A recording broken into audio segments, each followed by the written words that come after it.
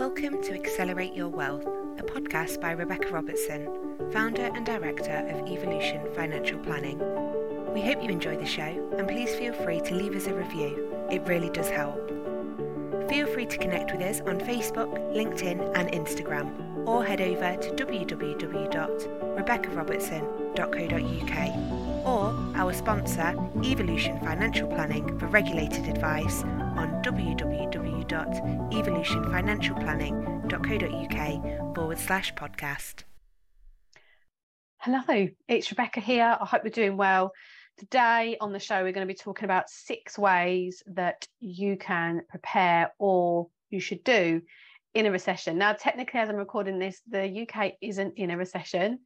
And it's not been actually forecast by the Bank of England, but there's a lot of talk about it. And it's likely it's going to happen just based on what's going on consumerly at the moment. Consumerly, is that a word? I'm going to say that's a word. So I'm going to make today's show sort of quite to the point so that people can digest these shows quite quickly and quite efficiently. But I'd love to hear from you, your thoughts on the show, and please do leave a review.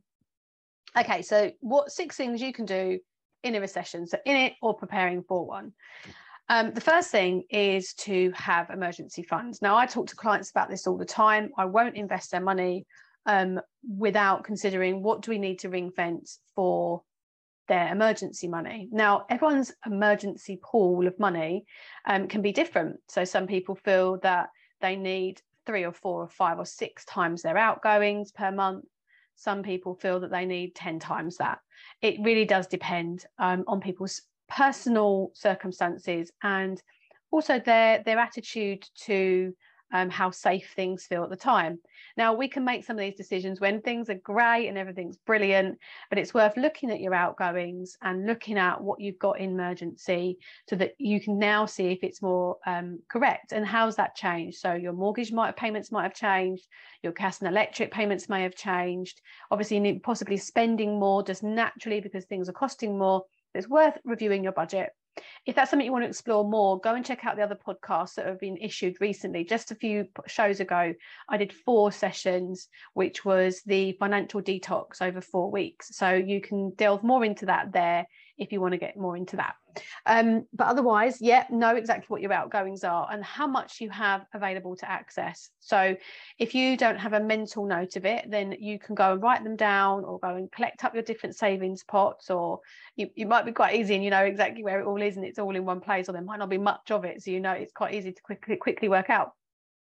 So you'll be able to then just see how much that all adds up to and then decide whether you've got enough there. Now, enough is for what? Emergency funds for what? Well, one, because we can think that what's going to happen? Well, what if we lose our job? What if the amount of clients that we have coming reduces? What if our revenue changes in our business? How does that affect our business outgoings as well? You know, so how much we're paying out for? What do we need to adjust? What can we what can we cut back on? And what can we expand on? So, but for some people, there's not a lot of wiggle room there. You know, we're living month to month.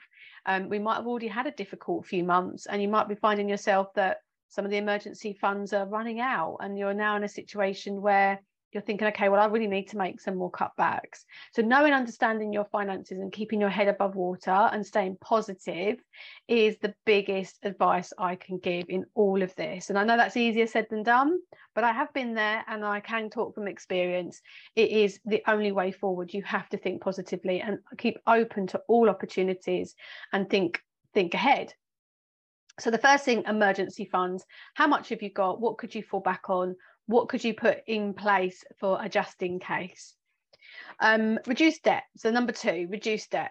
Think about, okay, what have I got in my credit cards? What could I overpay on? So you don't want to be taking money out of your emergency funds as backup to necessarily clear debt. You still want to have some emergency funds. But if you've got over and above and you do have wiggle room to maybe clear off, it might be more sensible if you know that you've got, for example, a credit card that's maturing and you want to get down the interest rates, you know that you're not going to pay more. You might not get that onto another 0%. So what could you do to sort of reduce that debt down a little bit? Could £1,000 make all the difference, for example, in reducing those monthly outgoings? So what you can do to clear debt, and the most expensive debt first. Sometimes people suggest clearing off the smaller bits. It sort of feels sort of more effective. It gives a good mindset. There's not as many pots, and I do agree psychologically that can really help. But financially speaking, the ones that are on a higher interest rate or a pending 0% coming up for renewal, to clear those down first. For those of you that are using credit cards to live off of, then you still equally have to manage that like a machine. Be very, very clever about what you're using it for and how you're using it, and make cutbacks wherever you can to mean that you're not using it as little as possible. Now, actually, in a recession, a lot of people can make money in a recession. So you basically, it can make people with a huge amount of money a lot richer, because they are buying large amounts of property, because they're cheaper, they're investing in stocks because they've got the spare capital to do it. The more leverage you have, the more money you have, the more leverage you have. So actually, this is not a time for everybody to be just sitting and waiting. This is not a time for people just to be going, well, I'm just going to see what happens. You can never time the market. So what we do know when we have a bull and a bear market, so highs and lows of the markets, is we believe at this point we've already had one of our biggest drops for this year. The market's already been very turbulent this year, and so therefore now is not necessarily the time to come out of investing. Now is the time, because we don't know if it's going to peak. Well, the peak of the drop is going to be next week or the week after, or 2 months ago. What we do know over time is, this is like 100 years worth of data, is it will bounce back up. So in the recession of 2008, it had losses of around, let me just double check my figures, -67% and 34%. So that was between the years of 1993 and 1995. We had one recession, and then we had a second one. We had a bit of a bailout in 1976, and then we had another recession in 1980 to 1981. So in those respective years, it was -67% and -34%. However, the preceding years thereafter, so from 1983, and actually the returns throughout that recession in the 80s, over a 12-year period, was, this is like such a crazy number, 3,514% returns over those 12 years.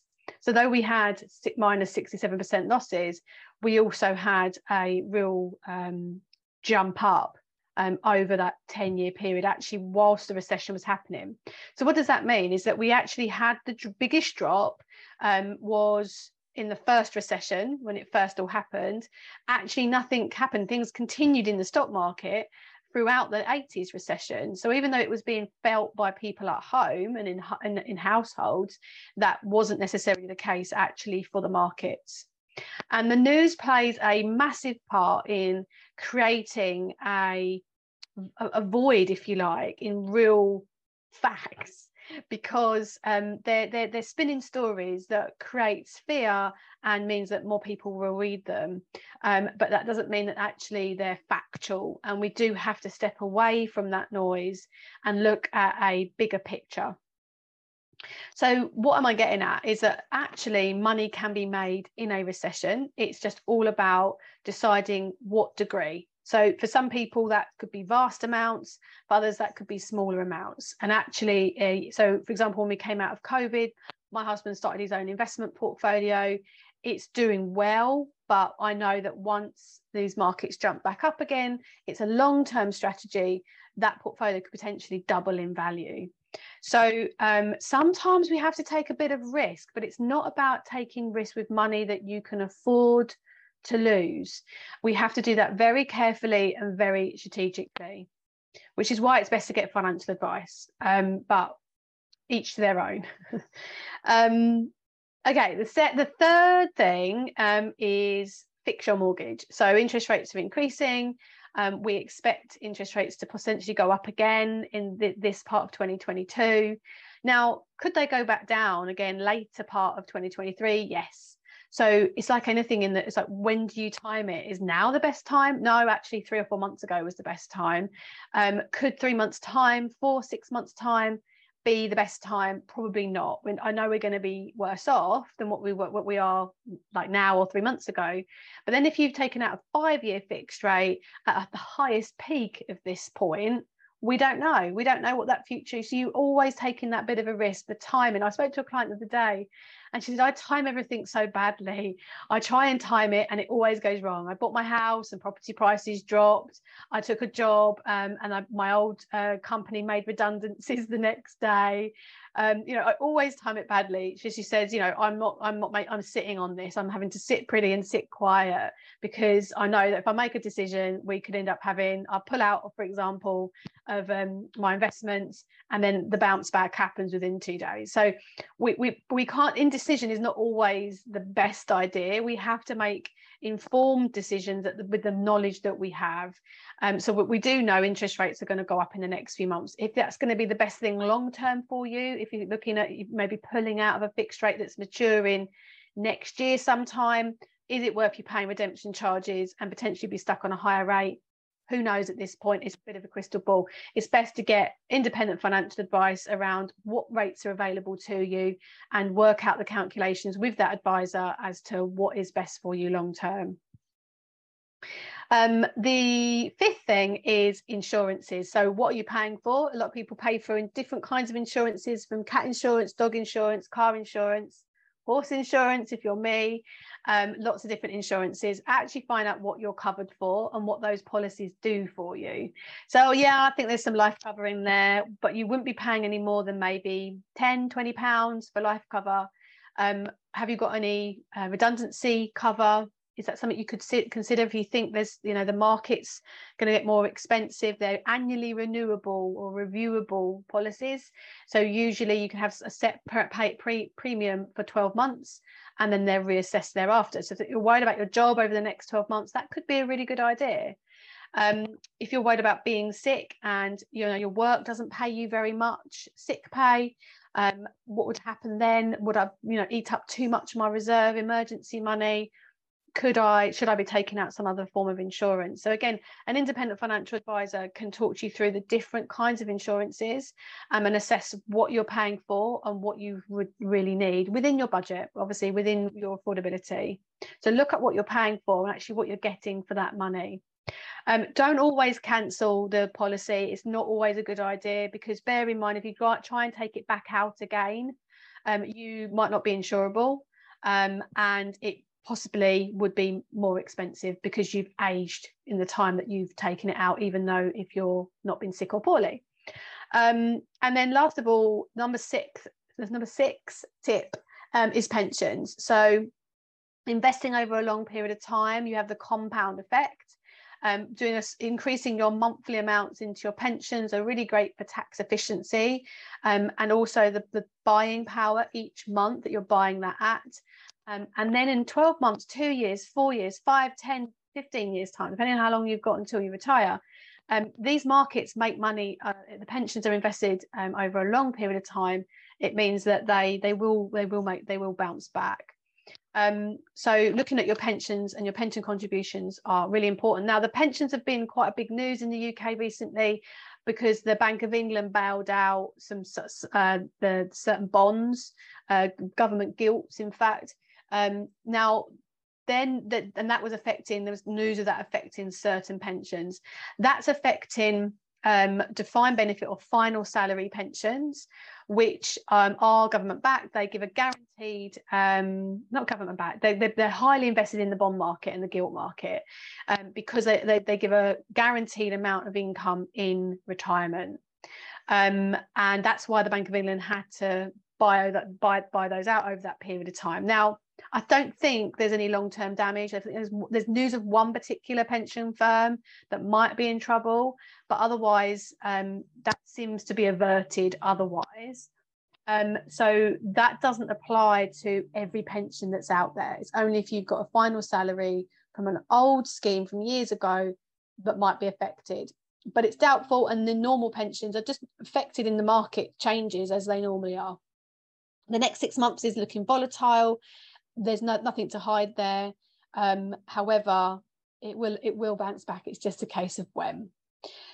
So things to do in 6 things to do in a case of planning for a recession or in a recession is emergency funds, reducing debt, invest wisely. It includes if you're a business owner and thinking about what do I need to reserve back in my business, but how should I be investing right now, because it is a good time to leverage your position if you're able to. Fix your mortgage, look at your insurances. Also, as a business owner, there are things like you can take up business insurances on the similar ilk, like relevant life insurance, which basically pays out a life cover, like a death in service if you was employed, but your business pays it. So it's tax efficient as well. And then look at your pensions, which again for business owners, reduces your corporation tax, any employer contributions to your pension schemes. So if you need any financial advice around any of those subjects, do get in touch with our sponsor, which I'm the director and founder of evolutionfinancialplanning.co.uk, and we will be happy to see how we can help. If you're looking for a little bit of a roundup and a little bit of what are my circumstances? I need a little bit of help with this. We have a free tool called a financial wellbeing assessment, which is on evolutionfinancialplanning.co.uk website. Just scroll down a tiny bit down the page and you'll see our wellbeing assessment tool. Complete that and it will email you a summary of things for you to consider. And also as a free chapter in there about prioritizing your finances. So I hope today's show has been helpful for you and got you thinking. Do leave a review and get in touch, and I hope you are in a best position that you can be. And as always, keep positive and keep your money management atop of your agenda so that you can put yourself in the best possible position that you can. Take care.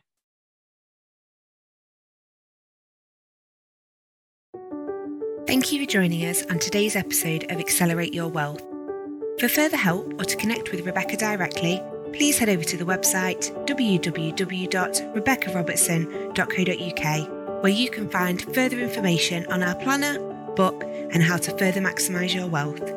Our sponsor, Evolution Financial Planning, for regulated advice on pensions, investments, mortgages, insurances on www.evolutionfinancialplanning.co.uk/podcast.